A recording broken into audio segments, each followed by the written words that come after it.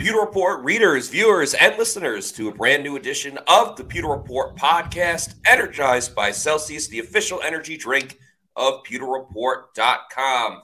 It is another Victory Monday as we will further recap the Bucks winning 29-25 over the Atlanta Falcons to recapture first place in the NFC South.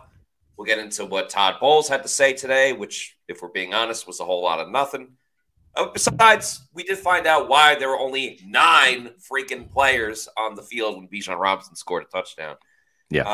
And we'll answer questions from our lovely, lovely Pewter people. So a whole lot to get into on today's show. I'm your host, Matt Matera. Joined with me is my fellow colleague from PewterReport.com, SR, Scott Reynolds. Scott, how we doing? Doing good, Matt. You're such a trooper for hanging in there. A little under the weather today, listed as questionable for the podcast, but you're a game time decision, and here you are. You show up as you always do. So we appreciate you, and we'll do a little bit of the heavy lifting today for you. I'll tackle during today's roll call a little bit of a topic of mine, a little bit of a rant, as you will put up the locations of where our Pewter people are watching from today. So I think everyone is the old 9-man goal line routine. New wrinkle from Bowles. Yeah. Hey, listen. Why don't we start with that? Let's start with that. Because that's the biggest thing that really came out from the press conference with Todd Bowles today. He was asked about Vita Vea and Devin White, and he's essentially like, they're sore. I don't know. Maybe they'll come back this week. He doesn't really know. But how the hell do you have 9 players on the field in a goal line situation? Everyone's close together. You can see everyone right then and there. Just an inexcusable moment from the Bucks, who they did this last week where they had 10 players on the field. Now they took one off. I hope this week we see a situation where the Bucks defense only has 8 players on the field. Let's just slowly pick off a player week in and week out. But his reasoning for it, which there is no reason, he said that Will Golston got hurt and it wasn't identified by the coaches fast enough or brought to their attention fast enough that he needed to be subbed out. And then another guy just ran off the field and no one else. I mean, hold on. How do you not know that? It's like there was a stoppage of play in the field. All the trainers, every one of the trainers came out to see Will Golston on the field. Okay. It wasn't like Will, came to the sidelines and, hey, I sprained my ankle or something. I mean, this was pretty egregious. And I'm assuming it's Casey Rogers, the defensive line coach. I'm assuming he's in charge of the substitutions, right, for the goal line defense, et cetera. He's in charge of the front 7 as the co-defensive coordinator. He's got to know that Will Golston is in the blue tent getting looked at. And listen, I've done this as a defensive line coach back in my Pop Warner days. When you've got a player hurt, right, you identify that, and the first thing you do is you go to the backup and say, hey, you're the starter now until I tell you that you're not, right? Yeah, and whether, it's like, hey, Will Golston is also on the field goal PAT protection, right? He's there. So he plays some special teams. He's in goal line packages, et cetera. So whoever that person is, Deidrin Sanat, Greg Gaines, whoever's, filling in for Will Golston has got to know that you're going in, and that's on the coaches to immediately identify that until the trainers or Will Golston comes up to you and says, Will's ready to go, or coach, I'm ready to go.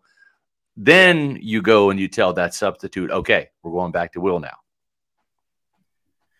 And let's remember, they didn't have Vita Vea, so that's one less defensive tackle that you have to think about and worry about. And, Pat O'Connor doesn't play that much. He did have a big play in the game with the tackle for safety, which obviously was set up by Antoine Winfield Jr. But I mean, in a season where we've seen a lot of crazy stuff with the Buccaneers, and it seems like every single season, and I don't pay attention to every single team in the league, but remember last year with the Packers when they played, and it was like Aaron Rodgers figured out what the Bucs were going to run on offense on the 2-point conversion by seeing the scoreboard.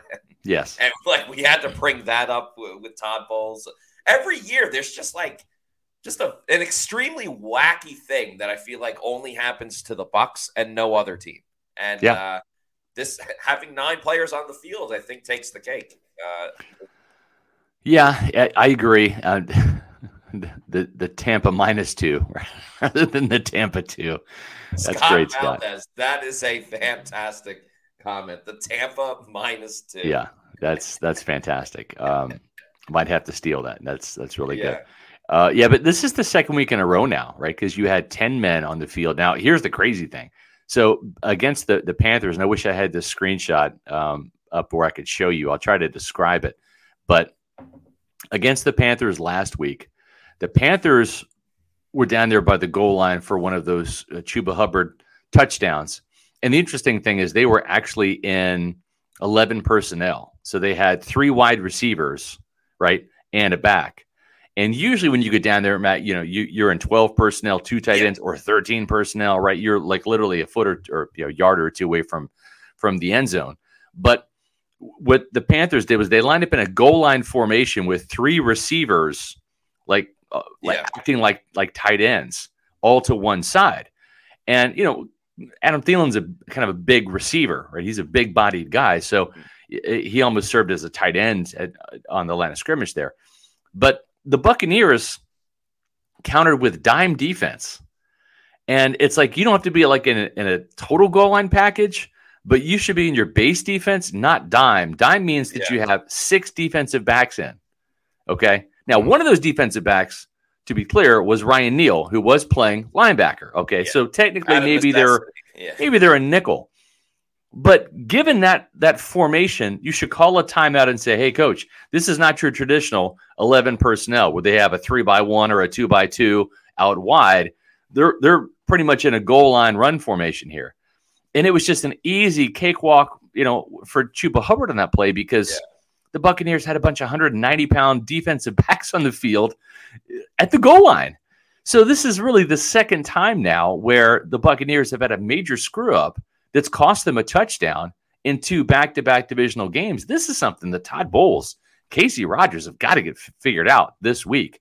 Because guess what? Last time I checked, Aaron Jones, who's probably going to be out tonight, but I think might have a chance of coming back, or A.J. Dillon, either one of those guys. Last time I checked, they like to run the ball inside the 5-yard line. That's kind of a Matt LaFleur staple. And so I would certainly spend maybe an extra period or 2 in practice this week on the goal line defense because it's just embarrassingly bad. Embarrassing is the right word. And I guess we'll stick with the negative for a little bit. We'll get to the positives. The Bucs did win. They are in first place in the NFC South. But another thing, if we're kind of picking on Todd Bowles right now, the timeout situation. Yeah. He doesn't call a timeout at all in the first half. Again, I think they really should have called one when Baker ended up getting tackles when there was like 1 second left on the game clock. You just call a timeout. Yeah. Maybe that I think that was the first drive of the game. But then in the second half, I mean, you immediately call a timeout on a 4th and 2. I forgot the exact reason why. I think they were about to punt it. The Falcons were about to punt it. So just a silly timeout there. And then was that the first challenge that Todd Bowles has made this season? I'm not necessarily questioning that, but it was pretty clear on the replay that Mike had both feet in, but he did first foot and then his hand went out of bounds. So therefore it would have negated the second foot being in bounds. Right. That may have been the quickest, let's look at it. Okay. Ball stands. They took maybe a half a second to actually go and review it. So a waste of a timeout right then and there. And they could have used those timeouts later in the game. It all worked out, but I'm just saying, to go from never using a timeout in the first half to being like, oh my God, I have to use all of them right now. Right. It was just insane to me. But let's talk about someone else that Todd Bowles loves so much, and that's Devin White. Thank you to David Van Dunn for the $1.99 super chat. He says, I'm assuming Devin White is done, right? Is he done for this season? Does he want to be done for this season? I think maybe is the better question. Yeah. I think we saw it yesterday. The Bucs better off without Devin White. They really are. Yeah, they are. And now, Matt and Peter, people, this is kind of damning. It's not just J.J. Russell who's better than Devin White. It's now also K.J. Britt. In back-to-back weeks, we've seen better, steady play from the middle linebacker position than we have in the last 2 months with Devin White. I'm not saying Devin White hasn't played good football this year. You go back and look at that Minnesota game Week 1, Matt, he was phenomenal. I mean, he was absolutely awesome. And you're thinking, wow, man, this guy's in for a contract year, and then Antoine Winfield Jr. says, hold my beer, like, I'm going to show you what a contract year looks like. But it just went downhill from there for Devin White. And, I don't know what the reasoning is of why the poor, inconsistent play has been such a factor. But, I mean, KJ Britt this week, JJ Russell the next week. And what I learned last night was the reason why SirVocea Dennis didn't get the start as we thought that he was going to is simply because the coaches feel that SirVocea Dennis is better at the Mo linebacker spot, which is the Lavonte David role. Lavonte plays the Mo linebacker, and the Mike linebacker is played by Devin. KJ Britt has been Devin's understudy for the past 3 years. He's not a Mo linebacker. He is a Mike linebacker. That's the guy that makes the call. Guys. Yeah, exactly. He's the guy that is kind of like that run stuffing guy between the tackles, where if you're going to be covering tight ends, that's going to kind of be the Mo linebacker, the more of your coverage linebacker. Now, there's times where Bulls will spot drop both of those guys. We've seen that plenty of time plenty of times this year. So, but that's the reason why, is they just feel at this stage of the game, Dennis is a better Mo linebacker, and that's why he got the start over Britt and over JJ Russell in Indy. Exactly. Yeah, so that explains that. Lavonte David was out, so therefore SirVocea Dennis was in. Then against Carolina, they were both injured, Devin White and Lavonte David, so that's why you saw both. So, yeah, it definitely does explain a lot more. And, again, like, you don't want it for the whole season, but in a couple of moments, a couple of games, you at least feel okay about KJ Britt being in there. I don't think he's like an all-time difference maker. As Joel says, 7 likes, guys. We can do better. Yeah, please like and that's right. This is Victory Monday. We want 2 thumbs up, so give us likes. I'll tell you what. Just a little side note here. The more likes we get in our videos, and we typically have thousands of views on our Pewter Report podcast, thanks to you guys, Pewter people. We're up to over 12,600. We're closing in on 13,000 subscribers. So you guys are awesome. We appreciate that. But if you take the time to watch this video, either live or in the archived podcast form on Pewter Report TV, our YouTube channel, if you give us a like and leave a comment, it shoots up our video in the YouTube algorithm. And so it helps us big time reach more Pewter people. So you guys are absolutely awesome, and we love you guys for that. Yeah, we do. Really appreciate everybody. That's why we're going to do roll call in a little bit and interact with everybody a little bit more. But we also love interacting with Super Chats that we get. So thank you to Mark Fisher, RevFish, for the $4.99 Super Chat, who says, SR, double M, first, eat crow on your game picks, LOL. Second, final nail in the coffin for Joe Tryon-Shoyinka, letting the quarterback beat you for touchdown on the edge for a score. With the season on the line, exclamation point and a question mark. To the first part, yeah, my pick was wrong. If you look at all of our Pewter predictions each game and for the whole season, none of us are undefeated. So none of us have picked every single game correctly. Hey, I'm happy to be wrong for you guys. I am. I'm happy to take that. Very happy to be wrong. We were actually saying this yesterday as well, that yesterday was probably one of the most mixed bag that we had of choosing either the Bucs or the opponent. So I do like when we are at odds with who we pick. But you and I actually both picked the Falcons to win, and we're both wrong. And and we were both wrong. And Todd Bowles is happy. All the Bucs are happy. You Pewter people are happy. So that's fine with us. Happy to be wrong. Then JTS, we talked about it yesterday. I mean, just a horrible play. I mean, he's right there. He's right out of bounds. You can go and just knock Desmond Ridder out of bounds, and you're good to go. Yaya Diaby is quickly moving up the ranks at edge rushers. Daniel King says, Devin White, nobody can let a quarterback score better than me. JTS, hold my beer. Yeah, I mean, Devin White had the snafu, if you will, in the Indy game against the Colts when Gardner Minshew ran it in. And then, Ridder did it against JTS. JTS will not be here when his contract is done. He may not even as a first-round pick. He may not even be on the roster next year. I mean, he's not going to be a starter, that's for sure. But he's not going to be. He's going to have to earn a spot in the 53 next year, I believe. And we've seen this team cut first-round picks before. Matt, remember Vernon Hargreaves was cut in season after the Arizona game, right? So we've seen Jason Light. And that was at Bruce Arians' request as well. But Jason's like, okay, coach, if that's what you want, you got it.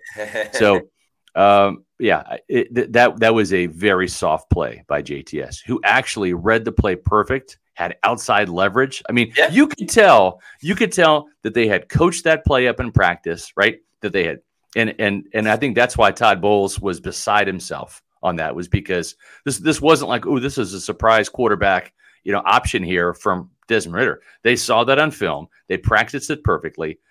JTS was in perfect position, had outside leverage. He's the most athletic outside linebacker, not named Yaya Diaby. I mean, that's the real. And he let him break contain and then beat him to the outside. And then he didn't even push him out of bounds. He's right there. It was an incredibly soft play and embarrassing, really. It just was. Another thing that was embarrassing was the pass interference call on Zion McCollum. Yeah. As Scotty J, thank you for the $1.99 super chat, says Zion played great. Bogus defensive pass interference let Atlanta get points. I'm in full agreement with you, Scotty J. Bad penalty. And I said it yesterday. In a game where the refs swallowed the whistle, really did not throw too many penalties. There were 2 penalties that were absolutely backbreaking for the Bucs. Now, they ended up winning, so whatever. But the penalty on Carlton Davis when Antoine Winfield Jr. had the interception. Yeah. And then the one on Zion was just absolutely egregious. I mean, Zion was already at that point balling out. He was covering Scotty Miller a ton, made some plays, almost mossed, I believe, Drake London, who you also see in this photo, where he almost came up with a pick on the play. I love the progression that we've seen from Zion McCollum. He's a great guy to talk to, super fun, and super fun to watch as well, too, because he's week in and week out, he's just getting better, and you can see why he's going to be a future starter for this team. I agree. Remember when he was gun shy as a tackler, right? He was just a really bad tackler last year, and he's really improved that game or that part of his game. And then he's got an instance where he's probably should have had that pick on the deep ball to Scotty Miller. Yeah. And it's only a matter of time before this guy starts getting picks because he's got good hands. And I think sometimes it's like when you're going for the pick, right? And we saw this Antoine Winfield. Sometimes you get so focused on the ball that you forget about the guy that's trying to catch the ball, right? And I think that Zion still has a little bit of conservativeness and hesitancy in his play just because he knows he's getting some extended playing time right now due to injury. He's not a starter, right? So he doesn't want to get yanked because of giving up a big play or whatnot. I think he's close to getting that out of his system, and he's starting to pull the trigger more as a cornerback with these pass breakups. Pass breakups lead to interceptions, unless your name is Geraldine Carlton Davis. Yeah, but Carlton's made a couple. Carlton's made a couple. I say that in jest. But the thing is with Zion, he's getting better, and the coaches will have a real interesting decision to keep this guy in the starting lineup, or if they want to go back to Jamel Dean as a starter. I would keep Zion on there because I think the arrow's coming after this kid. Absolutely in agreement with you. By the way, thank you to Emily Compa for this comment. Says, hi, everyone. Hi, Matt Scott. Win is a win. Let's just get better as we go from here, please. Great game pod yesterday, Matt. Yeah, thank you so much, Emily. Always appreciate your comments. You're always interacting in the chat as well. So I appreciate all your support of PewterReport.com. We're going to interact with everybody in the comments right now as well because it is 4:20. That means it is time, excuse me, for roll call, baby. Tell us where you are watching from, Peter People. Scott's about to go on a little bit of a rant talking about your Tampa Bay Buccaneers. And in the meantime, like MJ just started doing, put in the comments where you guys are watching from, and I'll throw it on the screen. And we'll all learn a little bit more about each other during roll call. Yep. Well, listen, Rachaad White, he really needed to put on the Superman cape yesterday, and he did. I mean, this kid has really stepped up over the last couple of weeks now. I wrote about it in my SR's Fab 5, made me look good, but I had a little bit of foresight that this was coming. You looked at David Onyemata being out, Grady Jarrett being out, and they lost Street, their third defensive tackle, in game.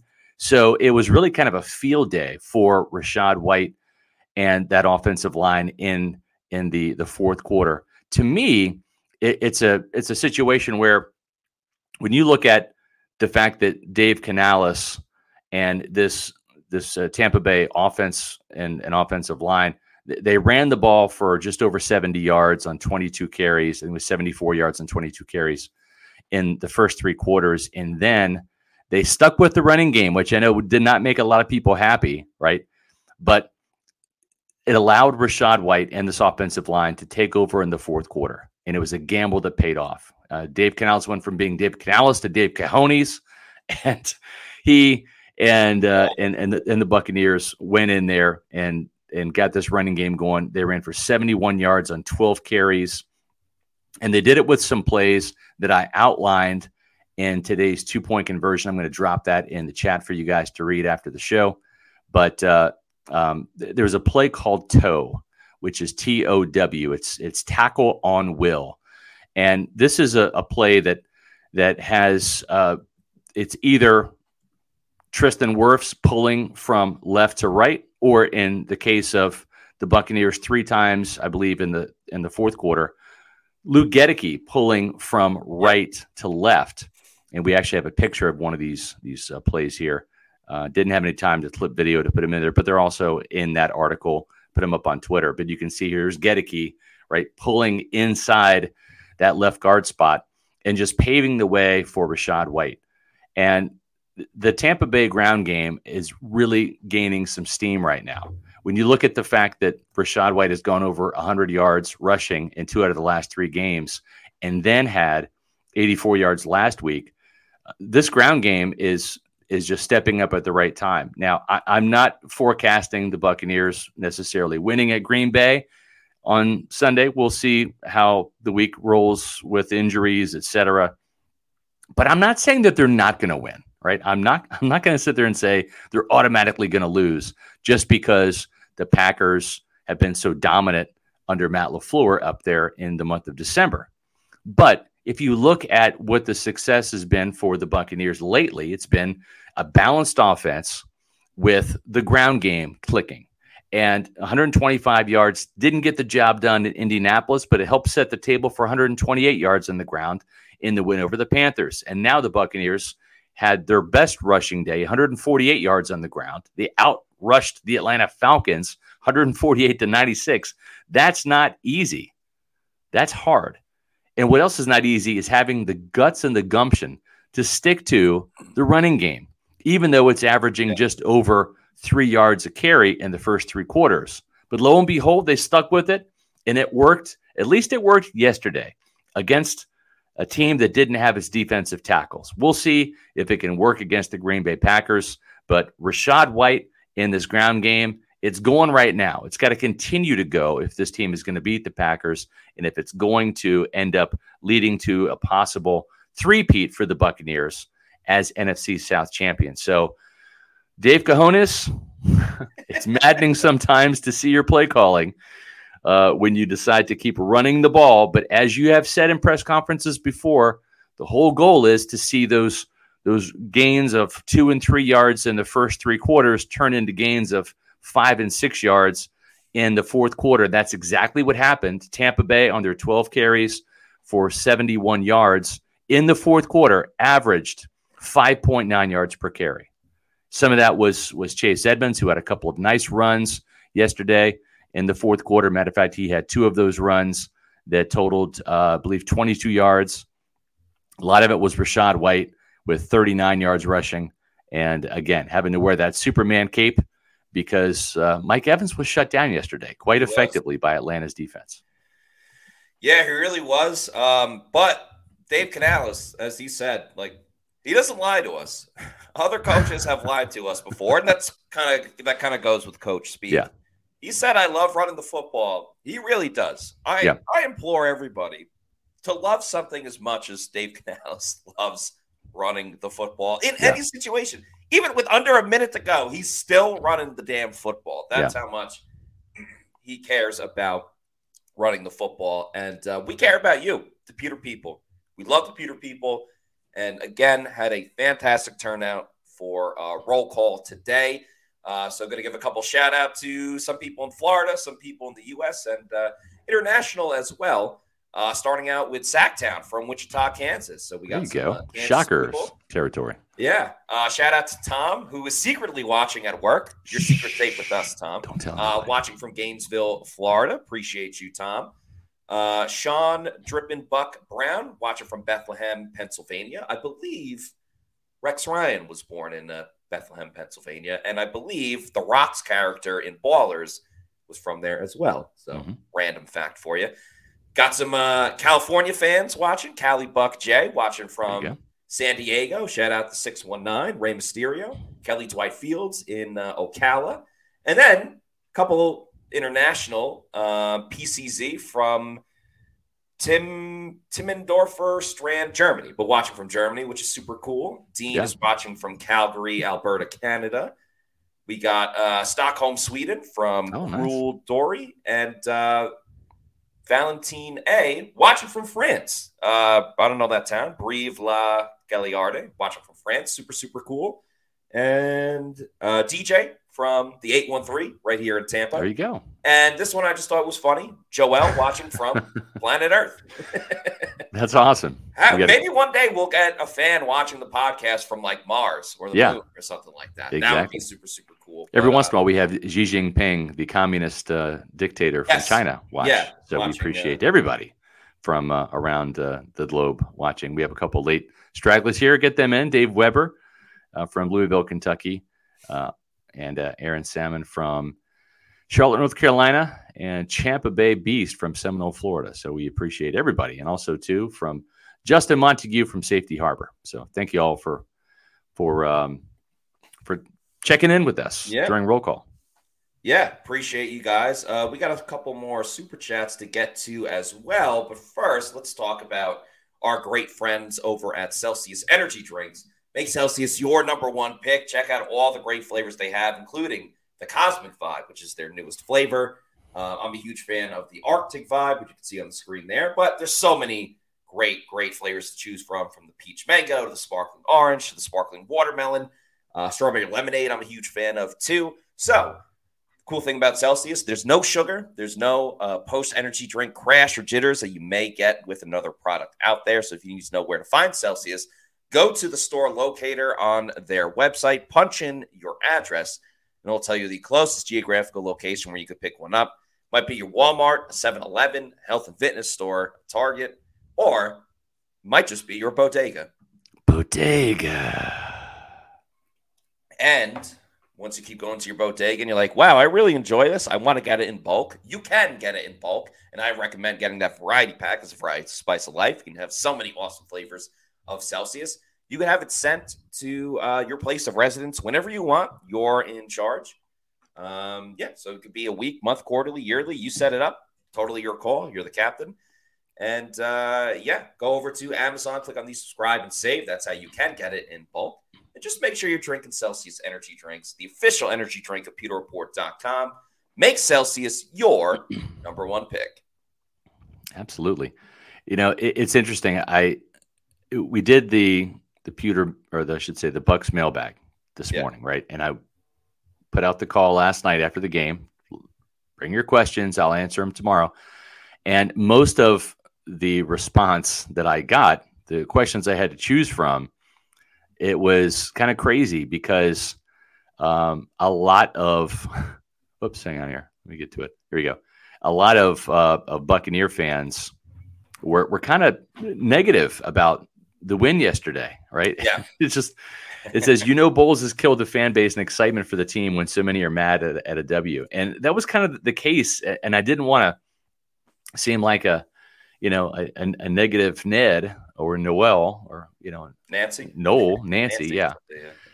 But the questions that I had to answer were the ones I had to answer. And they were all kind of like, so does this still mean Todd Bowles is not getting fired? I mean, just things like that. And it is kind of crazy how Buck fans, there is a sense of realism, I think, in the fan base, right? Where they realize this team, I mean, unless it just shows massive improvement over the next month, right? It's not going to win in the playoffs. And maybe you win a home game against a team that's banged up or whatever here, and maybe you've improved enough to do that. But can this team win at San Francisco? No, they showed that they couldn't do that. Can this team, go to Dallas and win? I don't think that they can. And can they beat the Eagles in Philly? No, I don't believe that's the case either. So I think fans realize that the coaching on this team, and we talked about it at the beginning of the show, Matt, with having 9 defensive players out there for a goal line package, right? Some of those play calls, as much as I praise Dave Canales for his fourth quarter stick-to-itiveness, in the run game. If you looked on our X feed, we were bashing the guy in the first half, 85 yards of offense, right? Mm-hmm. 1 target for Mike Evans, no catches at halftime. So, I mean, as good as Dave Canales was in the fourth quarter, kind of like Baker Mayfield. Okay, great game-winning drive, but man, the first 3 quarters looked really, really bad. And until they get some of these situations ironed out from the coaching standpoint, the play calling standpoint, the game management standpoint, they're just not going to be successful in the postseason. So I think a lot of fans have come to that realization and just say, okay, let's just play this out and get to the offseason and start the rebuild or the reboot or the reload or whatever you want to call it. Yeah, I mean, there are a lot of flaws with, as you said, situational things week in and week out. And that's a Todd Bowles thing. I mean, you could point at whoever. That comes down to Todd Bowles. And it is hard to wonder, like, how much more this team can improve. Now, offensively, I think they would improve next season because Dave Canales will just have more experience as a play caller. But does that mean, like, he should definitely be back next season? Yeah. I don't necessarily think so, especially if they're going to do a complete rebuild, which is this question / comment from Paul, a.k.a. Florida Dreamhouse, with this $5 super chat. Thank you very much, Paul, who says, if we go full rebuild, new head coach and rookie quarterback, does Evans bail? If he does bail, what do Bucs fans have to look forward to in 2024? So, yeah, I think it's very interesting when it comes to Mike and his free agency. Clearly, Mike wants to get one more big payday, which he is well within his right to do. But I also think, and because we've been around Mike for so long now, and I think Bucs fans have a pretty good idea of who Mike is as a person, I think Mike just wants, like, the best situation. He wants to win, I think, even more than getting that mega payday. So would Mike take a little bit of less money to go to a team like the Cowboys, where he'd be in his home state of Texas? Clearly, the Cowboys are stacked. They just whooped the Eagles last night on Sunday Night Football. Does he want to go to the Texans, where he can play with C.J. Stroud, where you have a set quarterback that's going to be there for, the next 10 years. Mike won't be playing in 10 years. Actually, never say never. I don't think he will. Yeah. Or, does he just want to go to a team that has a great, like, what if Mike is like, you know what? I just want to go to the 49ers because I know they're going to win and I want to play in the playoffs. I'm not saying he's going to do that. Yeah. Or does he want to go to the Jets and play with Aaron Rodgers next season or something like that? It really comes down to just comfort, convenience, and winning for Mike Evans. So to answer this, bringing in a rookie quarterback, I don't know if Mike's going to be in love with that. He's worked with a number of quarterbacks. I think it could help his Hall of Fame resume of, like, see, I got 1,000 yards with this guy as my quarterback as well, with everyone else. Really only Mike can answer that. And if he leaves, what would they be able to look forward to? Well, you would have a rookie quarterback, so you would have that. The Buccaneers, if they're going to go with the rookie quarterback next year in the draft, they most certainly would want to have Mike Evans, right? Because there's nothing that helps a rookie quarterback except for a really good offensive line better than having a stud number 1 receiver to throw to, right? So now we've talked about it before. We've floated this. I'll float it again. Todd Monken, former Bucs wide receivers coach, former Bucs offensive coordinator. He had a lot of success with Mike Evans and Chris Godwin, working under Dirk Cutter. And he would be at the top of my list if Todd Bowles gets fired, if they're going to go with an offensive-minded coach. He is Baltimore's offensive play caller as well as their offensive coordinator, and they are putting up points left and right. He's done it with the pocket quarterbacks. He developed a walk-on, Stetson Bennett at Georgia, and helped win 2 national championships with the Bulldogs. He's done it with a mobile dual threat quarterback like Lamar Jackson now in Baltimore. And he's also coached a guy by the name of Baker Mayfield in Cleveland in 2019. So really some interesting connections there with Todd Monken. I know that the Glazers have an affinity for him. Jason Light, I thought of him as a good coach when he was down here. He's going to be one of the hotter names on the market. I know everyone's saying Ben Johnson. Ben Johnson is a really good offensive coordinator, but you can't just hire a really good coordinator, because sometimes those good coordinators just aren't proper good head coach material, because you have to be a leader of men, not just a caller of plays, to be successful. Dirk Cutter was a good offensive coordinator under Lovie Smith, but I don't think he was a great head coach. I think we're seeing that kind of with Todd Bowles, right? Really good defensive coordinator, helped the Buccaneers win a Super Bowl, but he's still 500 in both of his seasons in Tampa Bay. Yeah, I remember a time when Bowles was the DC at the Cardinals before he even had a stint with the Jets, and everyone was like, that's a future head coach right there. Yeah. Look out, he's one of the best minds in football.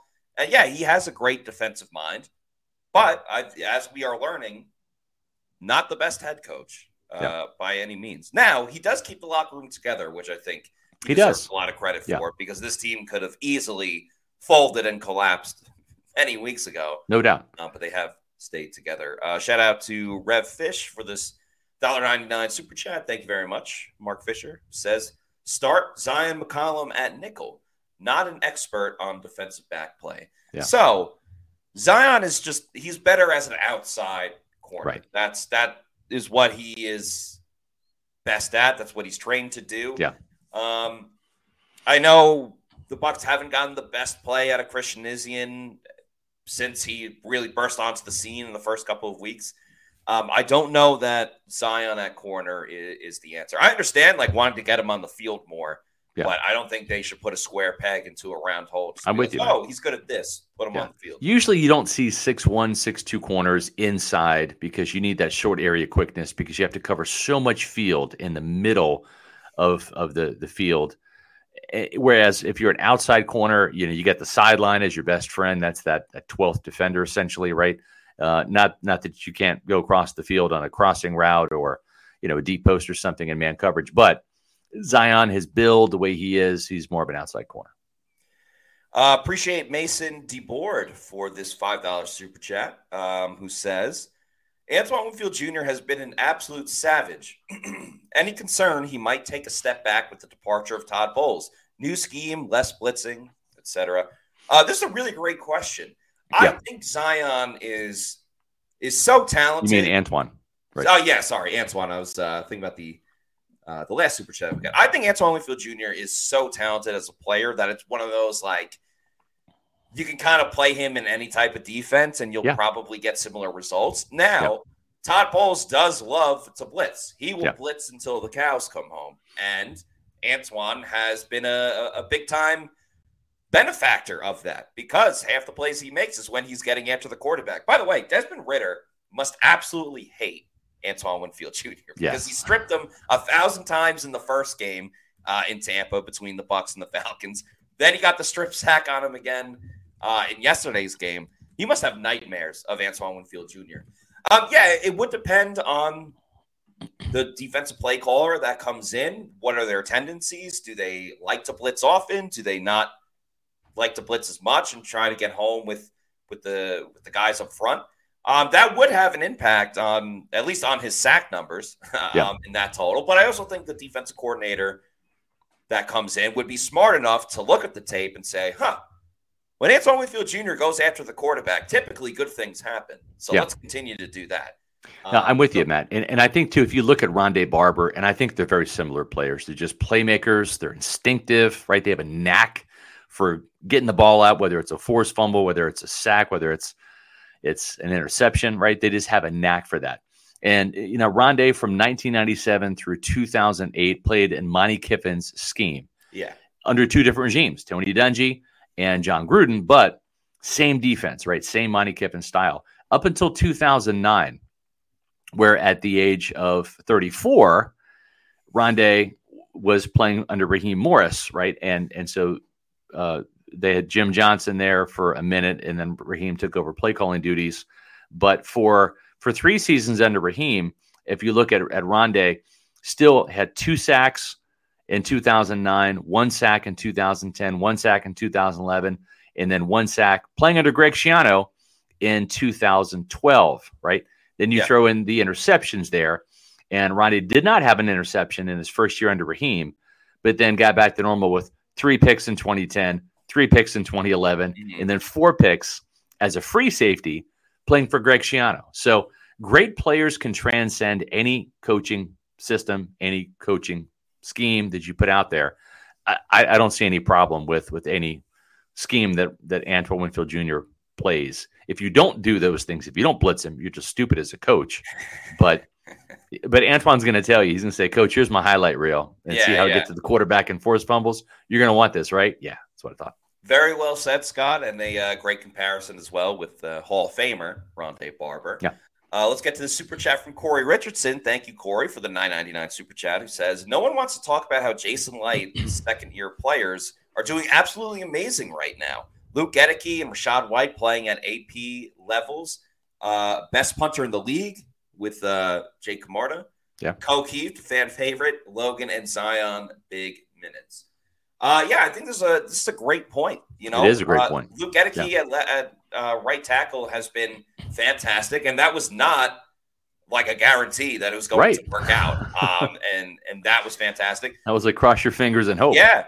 Zion, we talked about him a lot. The big steps that he's taken, most notably with tackling, has been great. Camarda's always been great. Logan and Rachaad White, has really picked it up. Logan Hall and O'Keefe, I get that Logan Hall's playing. I definitely don't think that's been a slam dunk by any means. But again, in every draft, you're not going to hit on every single pick that you make. So there is all the names that we just listed.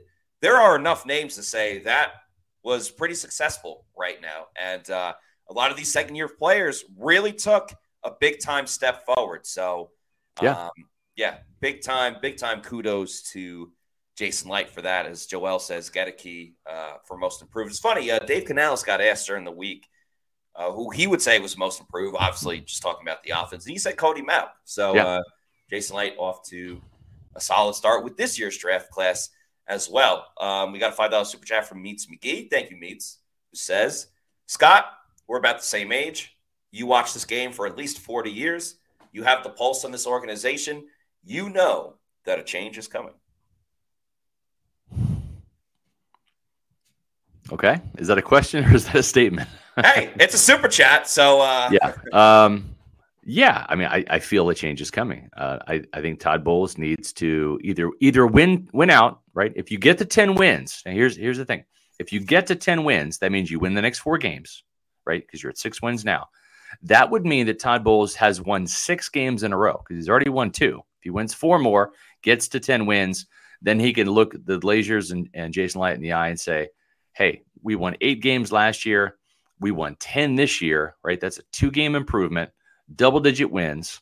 And by the way, we won the division again, right? So I deserve to stick around. 10 wins might allow the Glaziers to stomach a home playoff loss, depending on who it is and how much it is. If it's lopsided, all bets are off. But if that doesn't happen, if he doesn't win the NFC South and doesn't make the playoffs as a wild card and doesn't win in the playoffs, I think Todd Bowles probably gets replaced. If this team gets in, I think they've got to win that home playoff game. I think that would be the measure of progress that the Glaziers would need to see. And I let's just leave it at that. Yeah, I mean, I don't think the Bucks are going to win out, but if they did win out, that would put them at 10-7. That would also put them on a 6-game winning streak because they've won 2 in a row, and if they win the next 4, it's tough to fire a coach after a 6-game winning streak. Yes, that's what I'm saying. Like, if Bowles wants to stay here, and I know he does, you might have to do that. I mean, 3-1 down the stretch would get you to 9 wins, right? Yeah. But then it's like, okay, you still got to win that home playoff game to really show some improvement because you won the NFC South last year. Yeah, and they're probably playing the Eagles. Because the Cowboys beat the Eagles last night. So whoever doesn't win that division is going to be the top wild card, which means they're coming to the NFC South. And we kind of already seen that story with the Eagles beating up on the Bucs. Seen that movie. We know how it ends. Yeah, exactly. Thank you to Bucks Baseman for this $5 super chat who says, Bowles is lucky we won yesterday because that play where he had 9 defensive players on the goal line and did not call a timeout was a fireable choice. Yeah, I mean, we started the show with this, but if they lose this game, this is the number one story clearly in Tampa Bay. Might even make the rounds nationally that the Bucs had 9 players on the field and nothing was done about it. And I think that came off the heels of because Bijan had the big pop pass play that was a 30-yard run, and it was a run, and then they made it a. I mean, that wasn't the game-winning touchdown, right? That was Desmond Ritter's. That was going to be the go-ahead touchdown. In that case, Joe Tryon-Shoyinka would have been the absolute GOAT because he would have had a chance to make that tackle. But so it turns out they won. So Todd Bowles and the Bucs live to fight again, and they'll be fighting for to maintain the NFC South lead because it's going to be a tough sledding, pun intended, up there in Green Bay. I don't think it's supposed to snow, but it's supposed to be in the 40s this week. But the thing is the Bucs play the Packers. The Falcons will be traveling to Carolina to play the 1-win Panthers. That smells like an Atlanta win right there. That's automatically, that combined with the Bucs loss will put the Falcons back in the NFC South lead by a game. And then you've got the New Orleans Saints, which are hosting the New York Giants. That also smells like a win. So enjoy this lead while you can. Doesn't mean the Bucs can't recapture it in a week or two, but they're going to need some help to get some losses from Atlanta and New Orleans down the stretch. And they're going to have to probably go, what Matt, 3-1, you think, down the stretch at least to win this division? Yeah, I would say so. Now, the good thing in that is that they do play the Saints, so they can kind of control their own that's destiny. A double whammy game, right there. Double whammy game. And helpful that they already beat the Saints one time, so the most that the Saints can do is tie up the season series versus the Bucs. And Todd Bowles is undefeated, beating the Saints. He's 3-0. He's got the voodoo on the Saints. So, so we'll see what happens there. He has mastered the art of beating the Saints. We'll see if he can sweep the Saints for a second week or second year in a row. But when it comes to mastering the real estate market, you're going to want Eric Gross and your team. That's right. It takes a full team effort in football to win. And it also takes a full team effort in real estate to win. So why don't you draft or sign or trade for Eric Gross and let him be your Pro Bowler when it comes to real estate? He has done hundreds of transactions in this crazy real estate market. So he's got experience, the kind of experience that you're going to need in any type of situation. As you know, Eric is an avid Pewter Report reader. He's also a Tampa native, so he knows this area extremely well. His dad was stationed at the MacDill Air Force Base. And with he and his team, their market knowledge is top-notch. Their communication is top-notch. Their commitment to excellence is top-notch, and that's what sets them apart. With their strong team of vendors, and they've got a network of over 85,000 agents as part of the eXp Realty Group. The Eric Gross Group will turn your dream of buying or selling a home into reality. Here's what I want you to do. Go to the website housesinfla.com. Even if you don't maybe think about buying a new home or selling yours, just go there. Go to housesinfla.com. Check it out. It's got a great layout. You can check out their inventory, and maybe it can help you gauge what your home value is worth, right? So it's a great thing to do. Go to housesinfla.com and give Eric a call at 513-907-4271. He wants to meet you and get to know you and help you buy or sell a home. So no matter where you are in your home ownership journey, you're going to feel welcome with the Eric Gross Group, the official realtor of Pewter Report. Once again, visit housesinfla.com. Seeing a difference of opinion from a couple of Peter people on who's going to win the NFC South. Callie Buck says Bucks are going 3-1 and don't need any help because of it. First name greatest, I believe his name was Tony at one point on these comments, said Falcons winning the division and getting destroyed by Philly. MH, though, says the Saints will beat us for the division. And Bat W says, if we ball out and win all our last games, my call is that Todd Bowles keeps his job. And Callie Bucks followed it up with Saints are getting beat. Saints are ready to implode. One thing that is consistent with the NFC South is nobody wants to stay atop of the division. Right. So it would not be surprising. Let's face it, the Bucks, we kind of already talked about them playing the Packers this week and all the other opponents in the NFC South. Bucks have the toughest opponent this week, and we'll see. We'll see what happens tonight. The Packers. There's 2 Monday Night Football games on tonight, which is cool. I'm always in favor of more football, but kind of random that they're just doing it in week 14, having 2 Monday Night Football games. It really is. I'm with you. I looked at that too on the schedule. I'm like, that they're not even staggered. They start at the same time too. I guess one's on ABC, one's on ESPN. So, yeah, it's kind of crazy. The crazy thing too is Todd Bowles. Let's say Todd Bowles and the Bucks win the division, Matt. Right? I think on Black Monday, you're going to see Dennis Allen get fired in New Orleans, and you're going to see Arthur Smith get fired in Atlanta. Right? So that would be 3 out of the 4 head coaches gone in the NFC South. I think the other 2 coaches, whoever doesn't win the South, those coaches get fired. But here's the crazy thing. If Todd Bowles at, let's say, 9 wins, right, 9-8, gets into the playoffs, they get smashed at home, and they lose, I think Todd Bowles could possibly get fired as well. We've talked about that. That would mean all 4 coaches in the NFC South are hitting the do-over button with their respective teams hitting the do-over button and firing all 4. I don't think that's ever happened before where every coach in a division has been fired in the same year. But it could happen this year. And I think at the very least, Matt, you're going to see 3 out of 4 get fired this year. I wonder, let's just say all 4 coaches, well, one's already fired. So let's say the other 3 coaches get fired.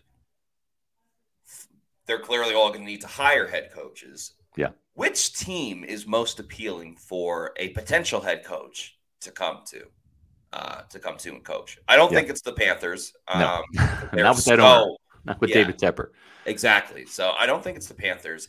I don't think it's the Saints either, because you're essentially saying I have to team up with Derek Carr, and you have a little bit of an older defense, and like Kamara's getting up there in age. Michael Thomas obviously is very washed.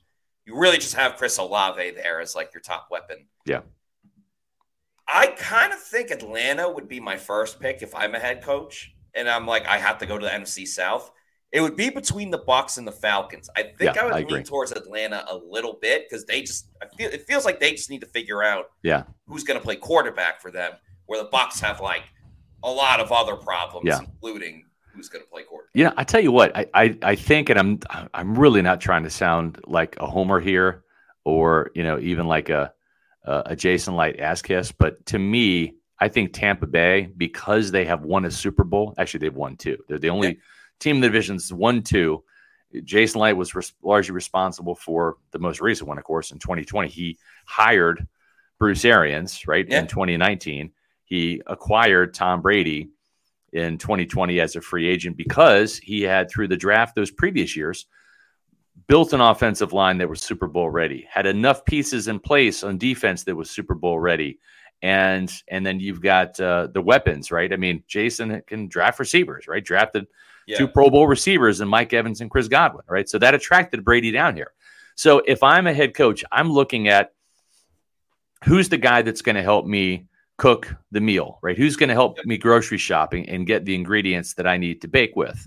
And I'm looking at Jason Light's track record of the draft, and man, it's up there. He's drafted. I mean, it doesn't get any better when you draft Tristan Wirfs in the first round and Antoine Winfield Jr.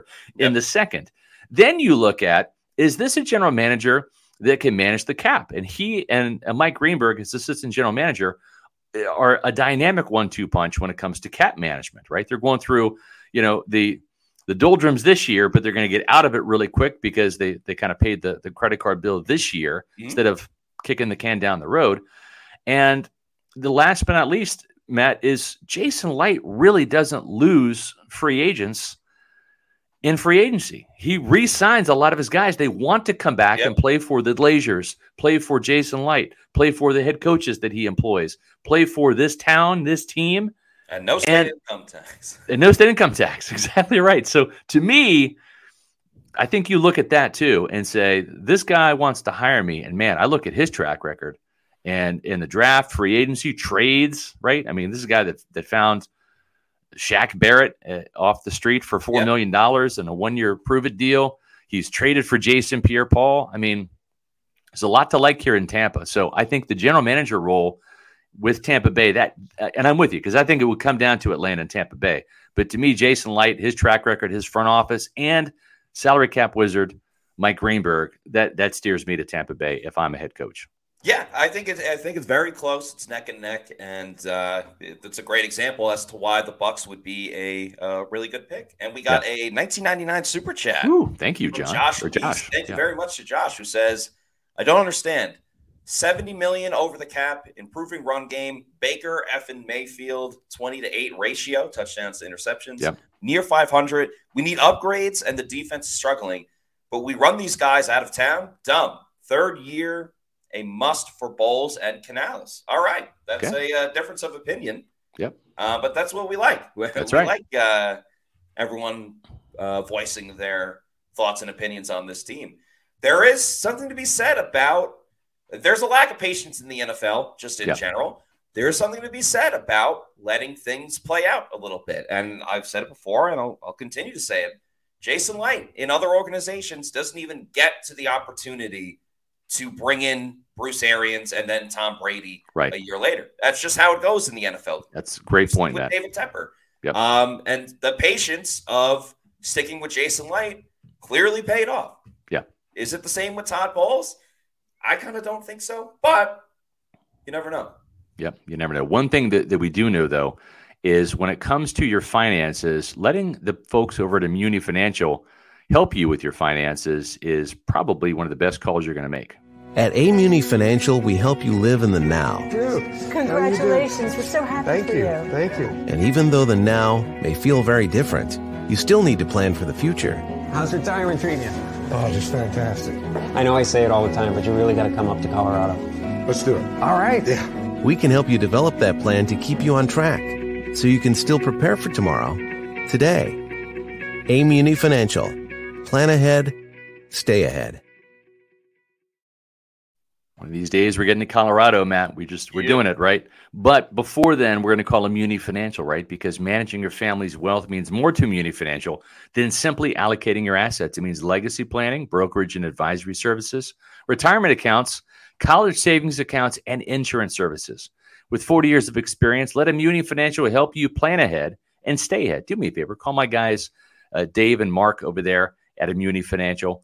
And the number is 1-800-868-6864. That's 1-800-868-6864, or visit them on the web at immuni.com. Tell them Scott Reynolds sent you, and let them be that second look at your finances, that get a second opinion. You do that in the medical field, do it with your finances too, because it makes a world of difference.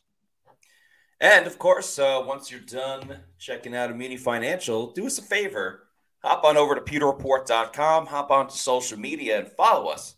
All of our social media, we are at Pewter Report on X, Instagram, Facebook, and Threads. Then, of course, our YouTube channel is Pewter Report TV. Please hit that like button, subscribe, leave a comment as well. Maybe if you're not watching this show live, feel free to participate in roll call in the comments. We'll make sure that we like the comment, maybe leave a reply as well. It just helps grow our audience, and we love our audience. We love the Pewter people. Yep. We have so much fun interacting with you guys.